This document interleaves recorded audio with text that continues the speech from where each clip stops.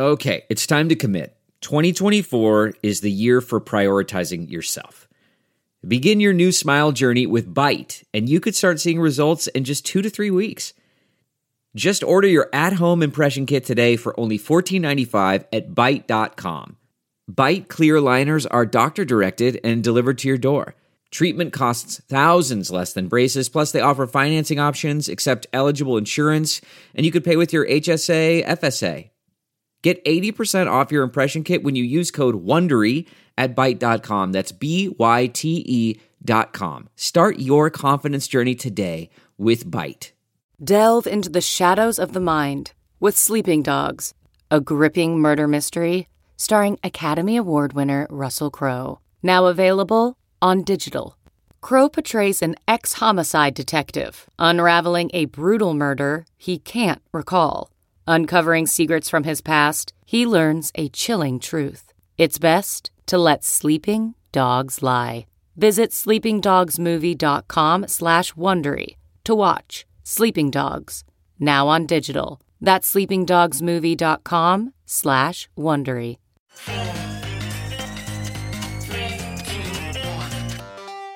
Welcome back to The Breakdown with me, NLW. It's a daily podcast on macro, Bitcoin, and the big picture power shifts remaking our world. The Breakdown is sponsored by Nexo.io and produced and distributed by CoinDesk. What's going on, guys? It is Saturday, February 27th, and that means it's time for the weekly recap.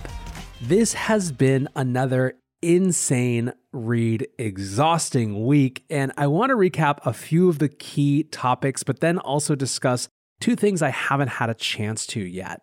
The first review is that I suppose we should make some mention of the price. Given that we were up in the high 50,000s over last weekend, this dip to 46, 47,000 has hit a lot of people in the scaries. The folks who I've seen be the most stressed out are the people who are brand new, who just bought in at $53,000, $54,000, $55,000.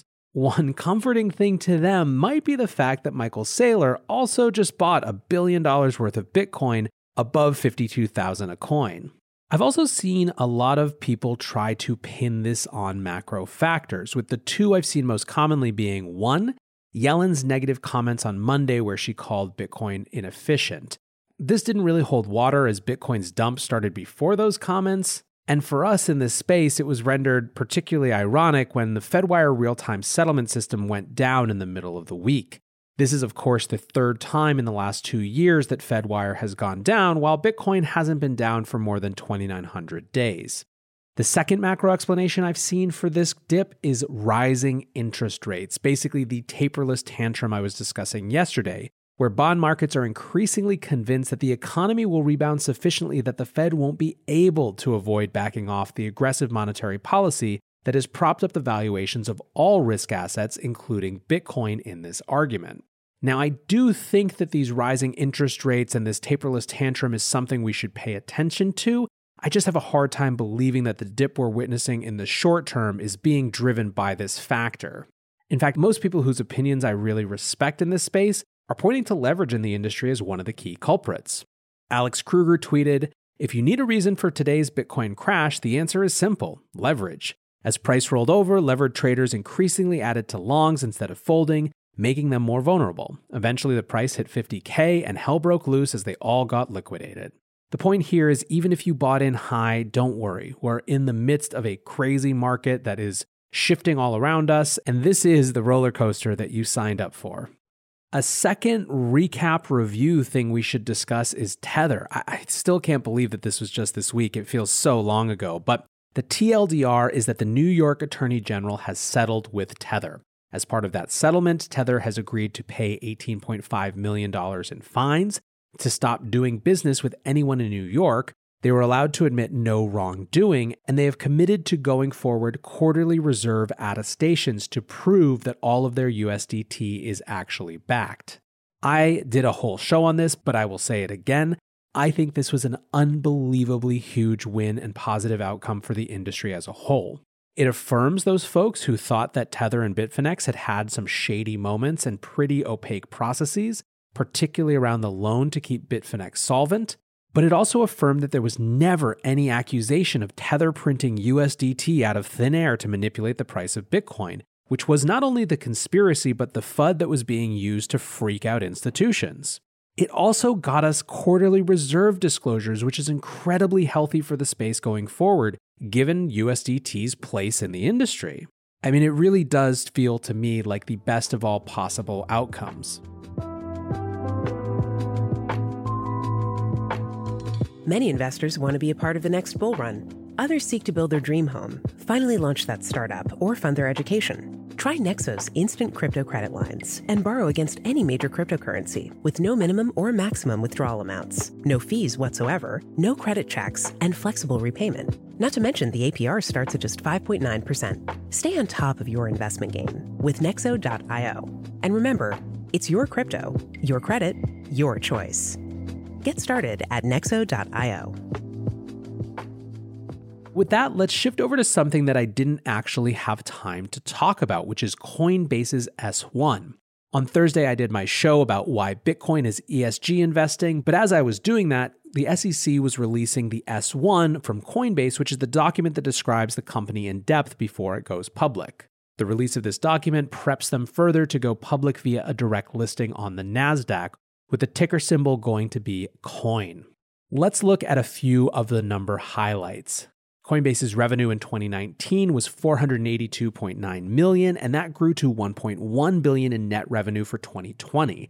That net revenue left them with $322.3 million in profit in 2020, which is absolutely radical for a company that's going public, although Coinbase is anticipating spending more money than it makes for a while to continue its growth.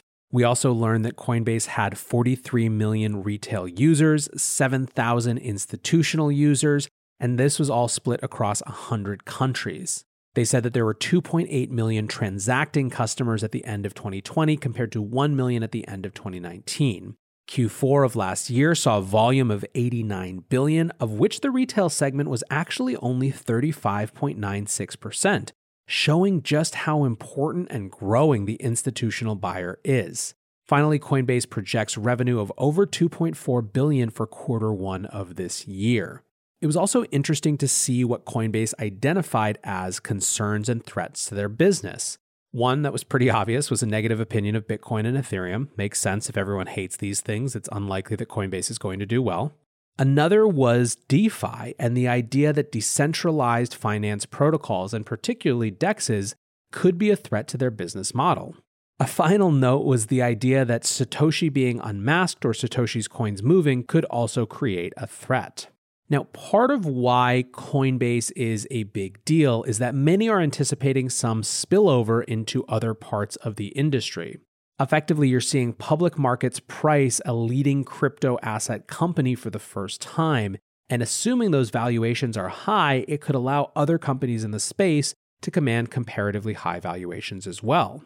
Given that, it is perhaps not surprising that Bloomberg News reported that Kraken is apparently out in talks with Fidelity, Tribe Capital, and General Atlantic, trying to raise at a valuation north of $10 billion that could go as high as $20 billion. I expect to see a hell of a lot of fundraising this year to take advantage of these frothy, excited markets while the getting is good. Fourth and finally, let's talk about NFTs. I haven't talked about them too much on this show. I'm anticipating doing a few more. It's actually a space that I've been watching with at least kind of one side eye since 2018.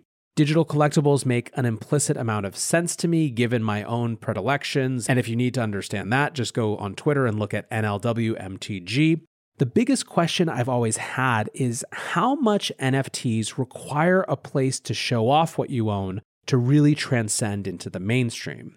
What I mean by that is that part of the equation for collectibles, for art, is the very real inner satisfaction of knowing that you own a unique thing and can enjoy it, but also the ability to then go show that off. It's why rich people who buy art loan it to museums.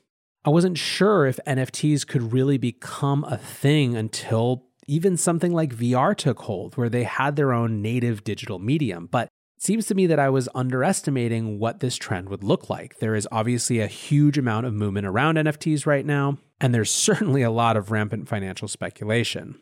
Regardless of all that, there were some pretty big events that happened this week that I wonder if we'll look back on as key transitional moments in the history of this space. First, on Monday, a work by Mike Winkelmann, who goes by Beeple, sold for $6.6 million via Nifty Gateway. Nifty is a marketplace for digital art that was acquired by the Winklevoss-led Gemini in 2019. The piece that Beeple sold for this record was called Crossroads, and actually would have been one of two different pieces of art based on the outcome of the election and whether Trump won. The size of this sale made news outside of the crypto world. I was reading about it on artnews.com, for example. Beeple was a known commodity already. In December, he made $3.5 million in a weekend where within minutes of his show opening on Nifty, it broke all records for digital art sales. Overall, last year, there were reportedly more than $250 million in sales of digital art NFTs. Now, interestingly, Nifty announced this record-setting sale of Crossroads just before another piece of Beeple's called Everydays, the first 5,000 days, went up for auctions on Christie's. Everydays was an aggregate of work created from May 1st, 2007, when Beeple started posting a piece of art online every day for now 13 plus years. The NFT on sale is an aggregation of 5,000 pieces, and this is the first purely digital art Christie's has ever offered. As of the time of this recording, the auction has seen 121 bids. The current leading bid is $2.4 million, and the auction stays open till March 11th. While I do think NFTs, particularly digital art NFTs, are kind of a crypto phenomenon unto themselves, I think one thing they share with other cryptocurrencies and crypto assets is the fact that number go up is the best advertising. I expect even more attention in this space as these types of big sales become more common and more well-known outside our little crypto corner of the world. With that, guys, I hope you're having an awesome weekend. I appreciate you listening. Until tomorrow, be safe and take care of each other. Peace.